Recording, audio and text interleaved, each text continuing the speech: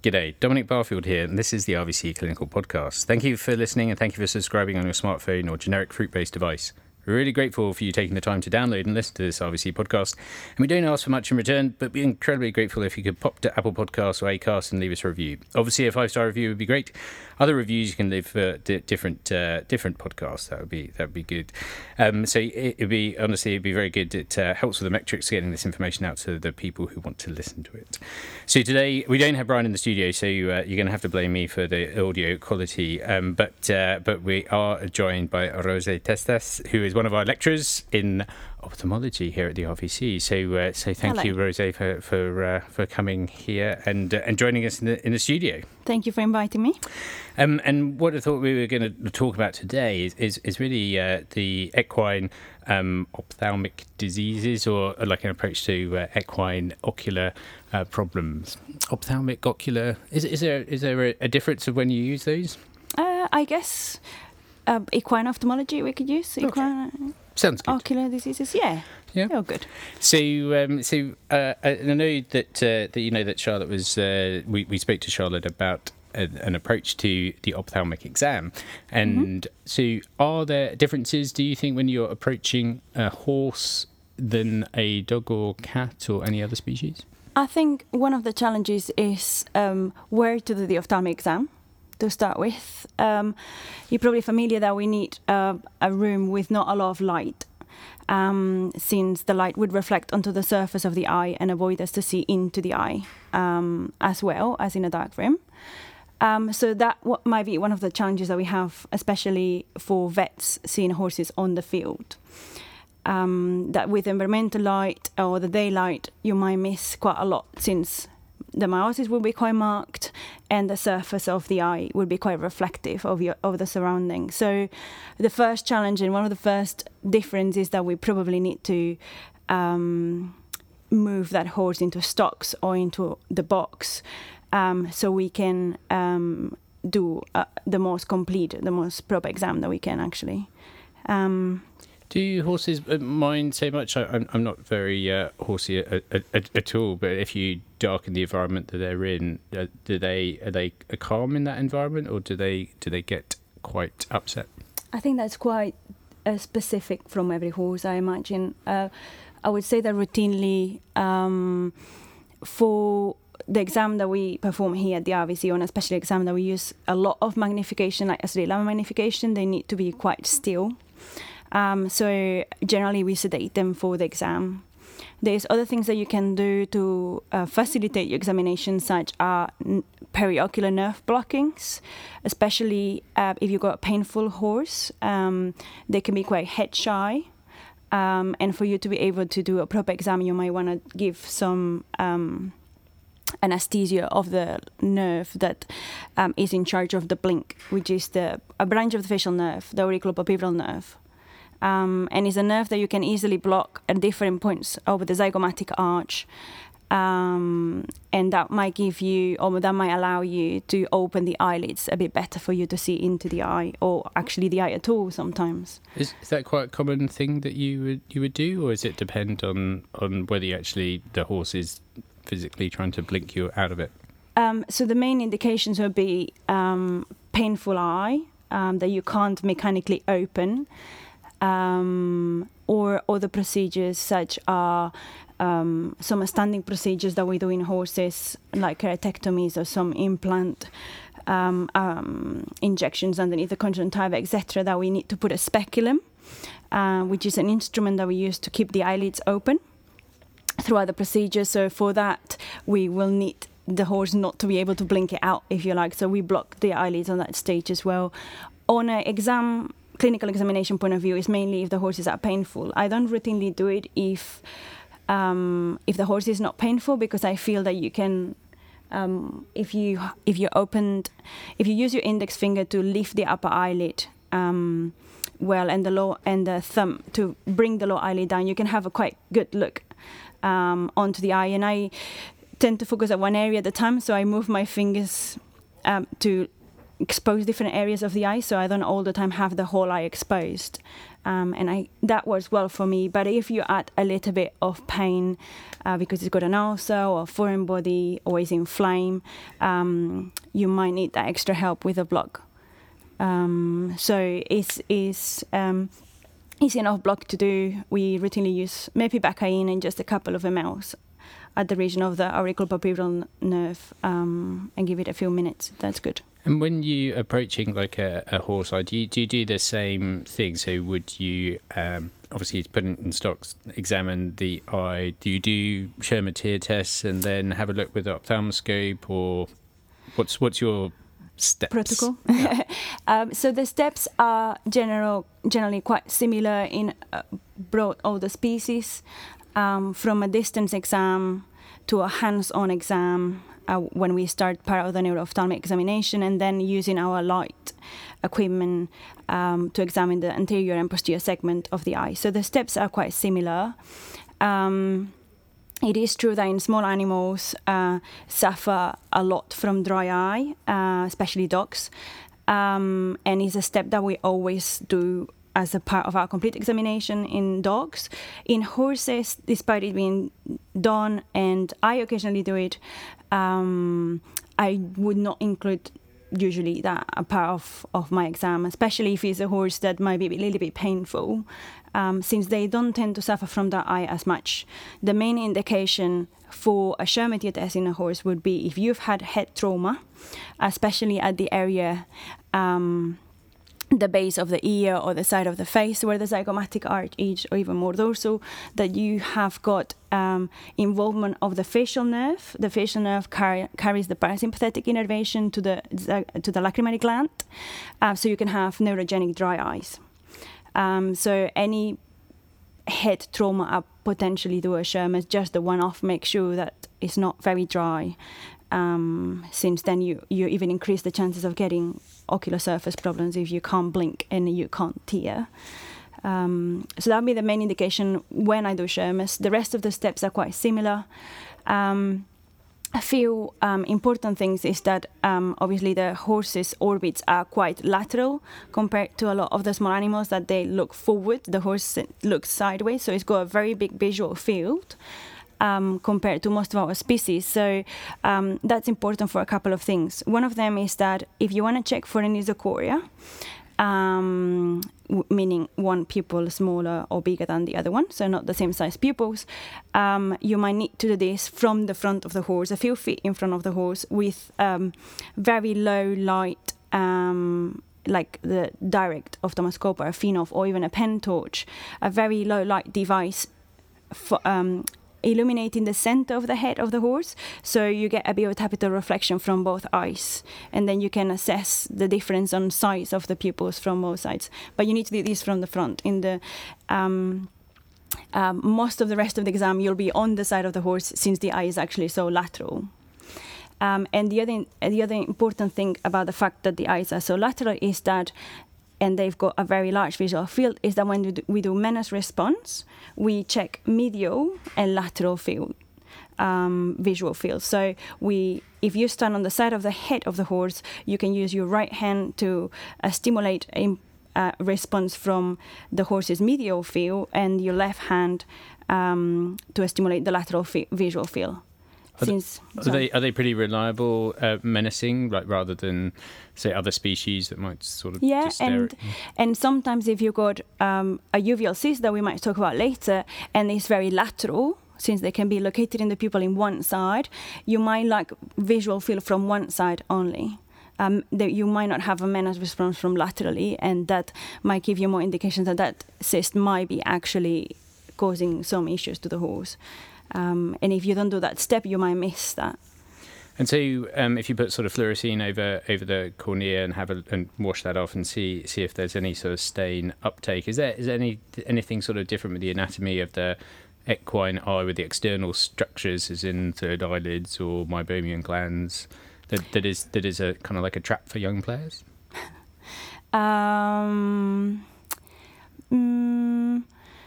I think you need to be a bit generous with the amount of fluid that you use. For example, on fluorescein staining or topical anesthetic. In small animals, 1 drop is more than enough. Actually, in horses, you need to be more generous.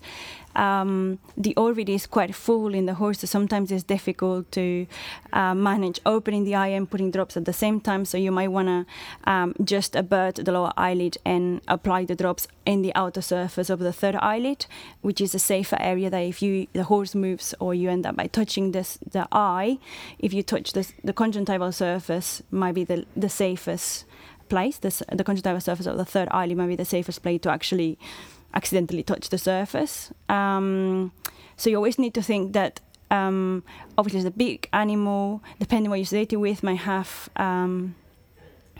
head movements or might be painful. So you always need to be aware of the magnitude of the animal. So you need to be a bit aware that it can move actually and damage your equipment, or can move and put the drops in his eye as well.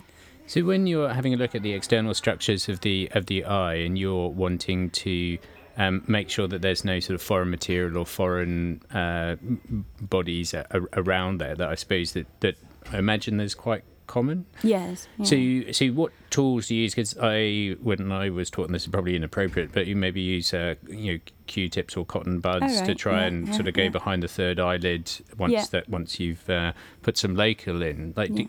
Do you do similar things with ponies or? Similar, yeah. So obviously they're very prone to trauma, both sharp, like a thorn or foreign body, as well as blunt trauma. And if you've got a very painful eye or even a nausea that you can't identify the cause, it's always worth checking all the conjunctival fornage, which is actually really big in the horse. All underneath the lower eyelid, lateral canthus, upper eyelid, outer surface of the third eyelid. So you need to push the globe into the orbit so the third eyelid protrudes and is really quite large. So you need to make sure that you look at all the outer surface as well as the inner surface. So if I want to check for foreign bodies, what I do is I get local anesthetic, I give it a few minutes, the horse will probably be sedated, and I might have blocked the auricular-palpebral nerve. And then I sometimes even put globes, and I just use my index finger to run it around all the surface of all the conjunctival surface.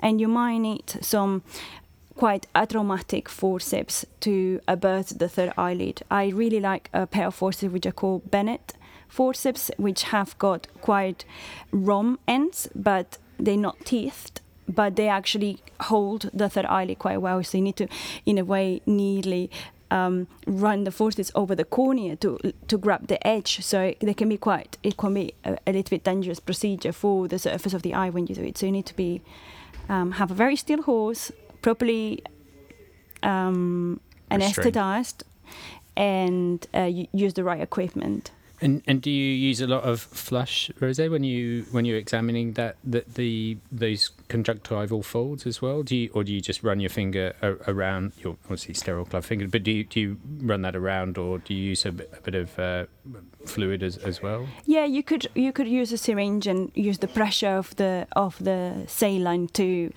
especially if you've got quite a lot of discharge. See if something comes out with the discharge as well to remove any debris that might be. And it's possible that if you find a foreign body, that might not be the only one. So if you definitely do find a foreign body, make sure you clean and flush the surface properly, yeah. And would you look at both eyes? So say if you find a foreign material in one eye, would you always look at the other eye? That's something that is very important in any eye case, really. So one of the interesting things about ophthalmology, but one of the errors that a lot of general practitioners do is that they got a very obvious change on one eye. Let's say it's got an opacity in the cornea or blot in the eye or something, and they focus on that change without actually looking at the rest of the eye or even the contralateral eye. Now, systemic conditions and ocular signs of systemic conditions in horses are not as common, and it's in other species, but there's a lot of reasons, specifically trauma or big diseases like EIU, that we need to make sure that we look at both eyes. So if you have a trauma, like we were talking about, definitely look at the other side as well. See if there's another thorn or a little bit of grass or something else that can cause issues onto the other side. And so moving on in your ocular exam, are there any difference looking at the posterior and then anterior parts of the eye compared to other species that we might deal with? So anatomically they're different. They go so the equine globe is a bit more oval, horizontal. So all the structures in the anterior segment, meaning in front of the lens, they're sort of like oval horizontal. So the cornea, the pupil, and the palpebral fissure are in this sort of like orientation. On the iris, we'll find the granular iridica, which is at the edge of the pupil, dorsally mainly, but also ventrally.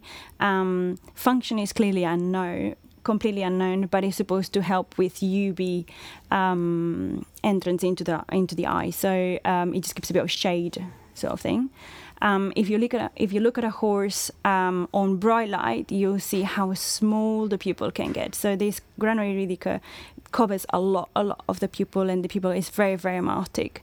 So that's another reason why we need to look them in dim light, because outside on a field you won't be able to see anything else past the iris. Irises are usually quite pigmented in the horse, and then we've got a lens which is quite large. So if we want to examine the lens, like in other species, we might need to dilate. The drug I would recommend to use for dilation for examination will be tropicamide. You can find it in 0.5% or 1%. Definitely not atropine, which is something that the equine practitioner or general practitioner might have quite available. But atropine will give us a slow start mydriasis that will last longer, up to a week in a horse. So you really want to use a short-acting, early start mydriatic such as tropicamide for your exam. Okay. So if you were to examine the fundus completely or the lens completely, you might need to dilate. And if you got availability of a tonometry, you probably ought to do this before, especially if you suspect an intraocular disease such could be glaucoma or EIU. You might need to check the pressure before you dilate. And then the posterior segment is really, really large. They can have some debris in the vitreous, debris like some floaters, less as we get as they get older, and they can have some membranes. If you see any membranes, I've just come across quite a few cases recently. They had vitreal membranes on pre-purchase examination, which can be a normal age-related change. But if you see it very unilateral in a very young horse, I would suspect that there might be something going on. So make the effort of examining the vitreous. Something going on, I mean, for example, EIU could be a very early sign of EIU. So it's something that might not need necessarily to be taken lightly, vitreal changes. So always look at the vitreous as well. And then the fundus is quite different than the ones that we might be more commonly used to with just a small animal fundus. They have a different vascular pattern of the retina. So the retina is not as vascularized as dogs and cats, which they have what's called holangiotic fundus. So horses have got a porangiotic fundus, which basically the blood vessels come out of the edge of the optic nerve for about 1.5 optic nerve distance from the optic nerve. In a dog and a cat, they'll feel the whole of the back of the eye. So they're less obvious than we might expect them if we were used to look at other species, but they're very important to be assessed on a fundus exam, because again, yet another sign of such a severe disease as EIU could be atrophy of these blood vessels.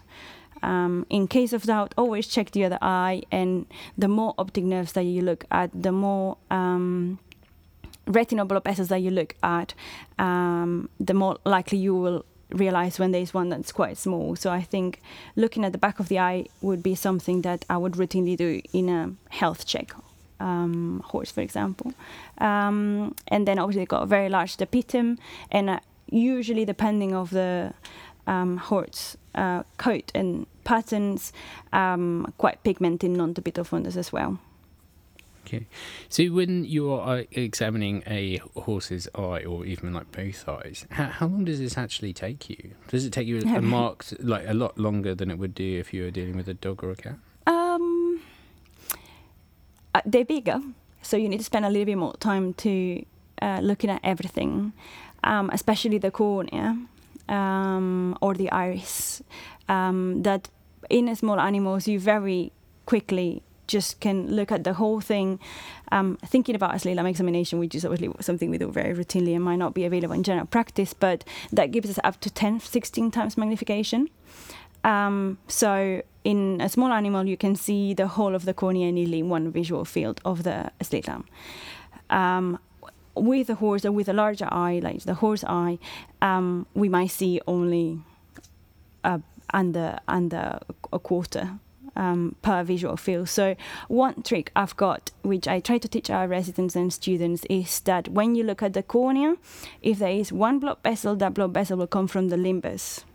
So you need to make sure that you look at 360 degrees around the limbus on a horse cornea, so you make sure that you're not missing any blood vessel. Because if you just have a not well organized, systematic examination of the cornea, you might miss them, simply because it's a very large surface to look into. So if you look at literally following all the clock hours around the limbus, which is the junction between the cornea and the sclera, and you don't see any blood vessel crossing, then you're pretty sure that you haven't got any vascular growth into the cornea, which could be a sign of keratitis or trauma or uveitis, etc. And you mentioned as well about measuring the intraocular pressure, and to do that before you dilate the pupil. Would you do this with any eye, or would you more with a painful eye? Oh, I definitely include it as a part of a complete examination. Sometimes with the painful eye is the eyes that you might not be able to do it so much, since just even if you've blocked the eyelid and you're with auriculopapillary block and you open it gently to not put any pressure onto the globe, they tend to have a very powerful extraocular muscle, so they tend to retract the globe quite a lot. So this puts quite a lot of pressure on the sclera, and then the intraocular pressure can falsely increase just by how you're holding the eye, and the horse is holding the eye tight inward, sort of thing. So painful eyes might be the most difficult to check pressure on. But I include intraocular pressure check in both eyes in all the cases I see, because it just gives me a lot of information. It just helps me obviously diagnose glaucoma with a higher pressure, one eye compared to the other, or higher than a normal range. Uveitis, which can be quite insidious and mild sometimes, so pressure might add that little bit more to convince me that I have got a case of EIU, for example, in front. And even any eye that is a bit red, painful, cloudy, which can be, again, sign of both glaucoma and uveitis, but also keratitis, for example. So if I check the pressure in those eyes, the eyes that got keratitis, it's likely that the pressure is normal. So it also helps me with cases that are not glaucoma and uveitis to diagnose them, because I'm able to rule out the others. So I think it's a very important step, and there are several devices that we could use. The most commonly available in practice are the TonoPen and the TonoVet. One is a planation tonometer, the other one is a rebound tonometer.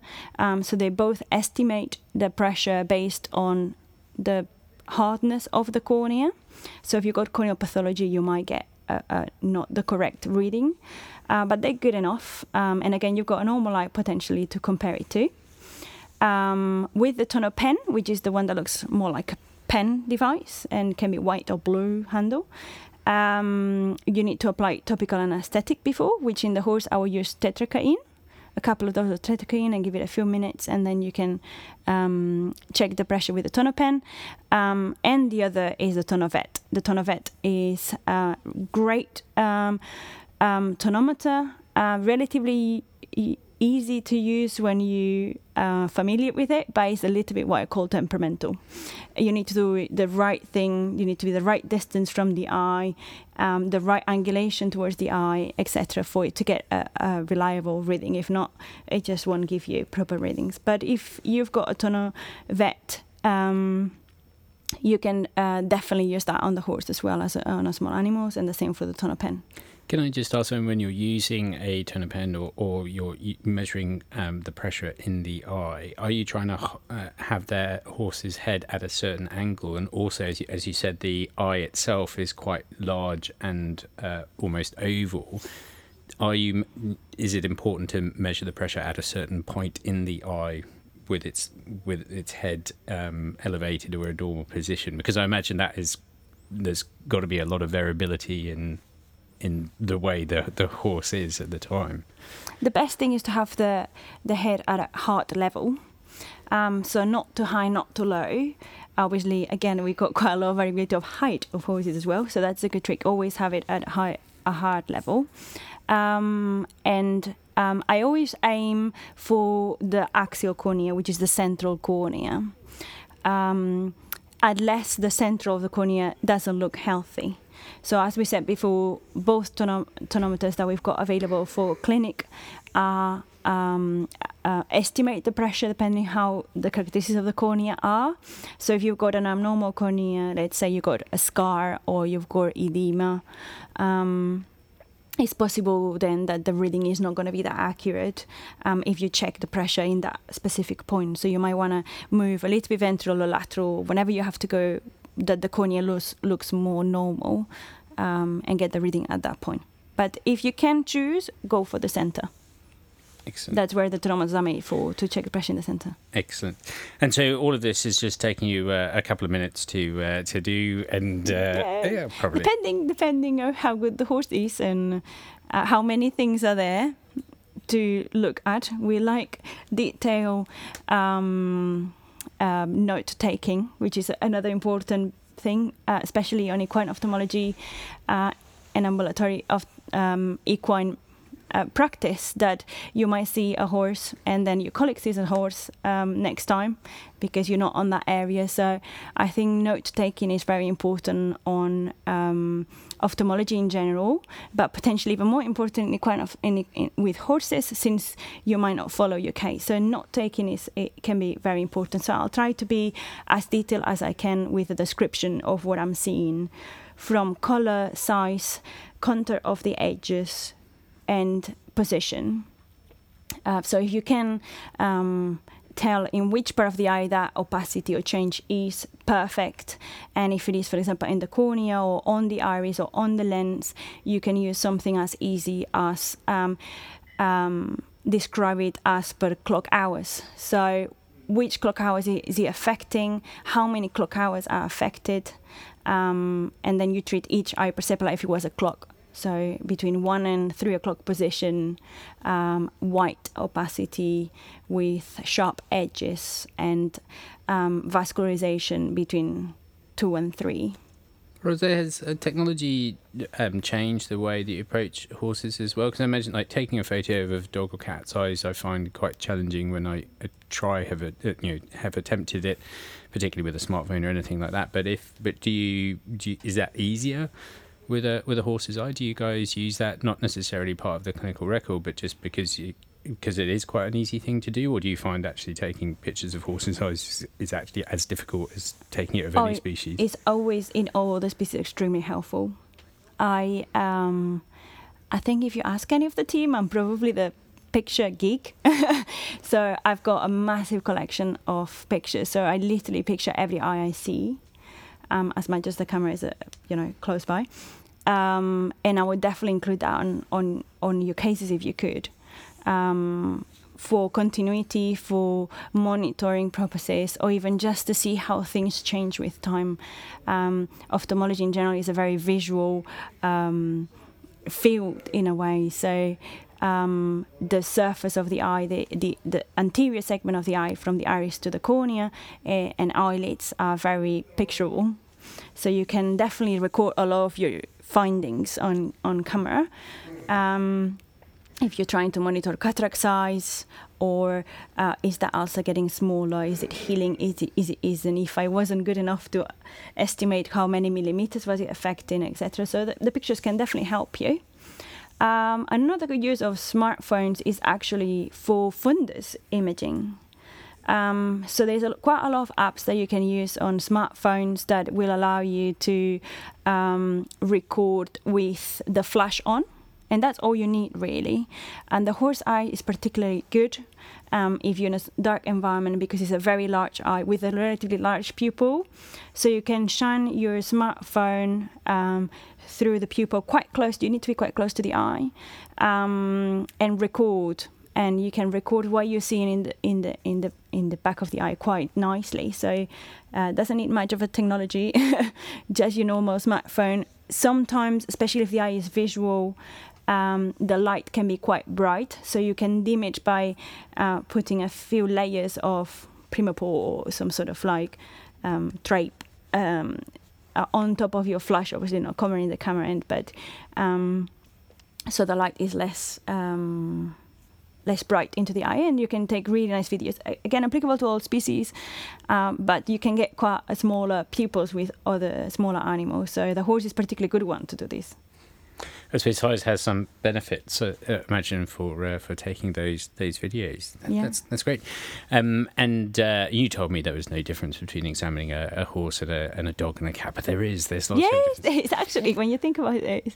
I don't think I would ever stick my finger around the sort of eye of a dog or a cat, probably with That's true. Probably not a good idea. Sorry for the abrupt end to that part of the podcast, but we'll wrap it up there. Many thanks for your time today, Rose.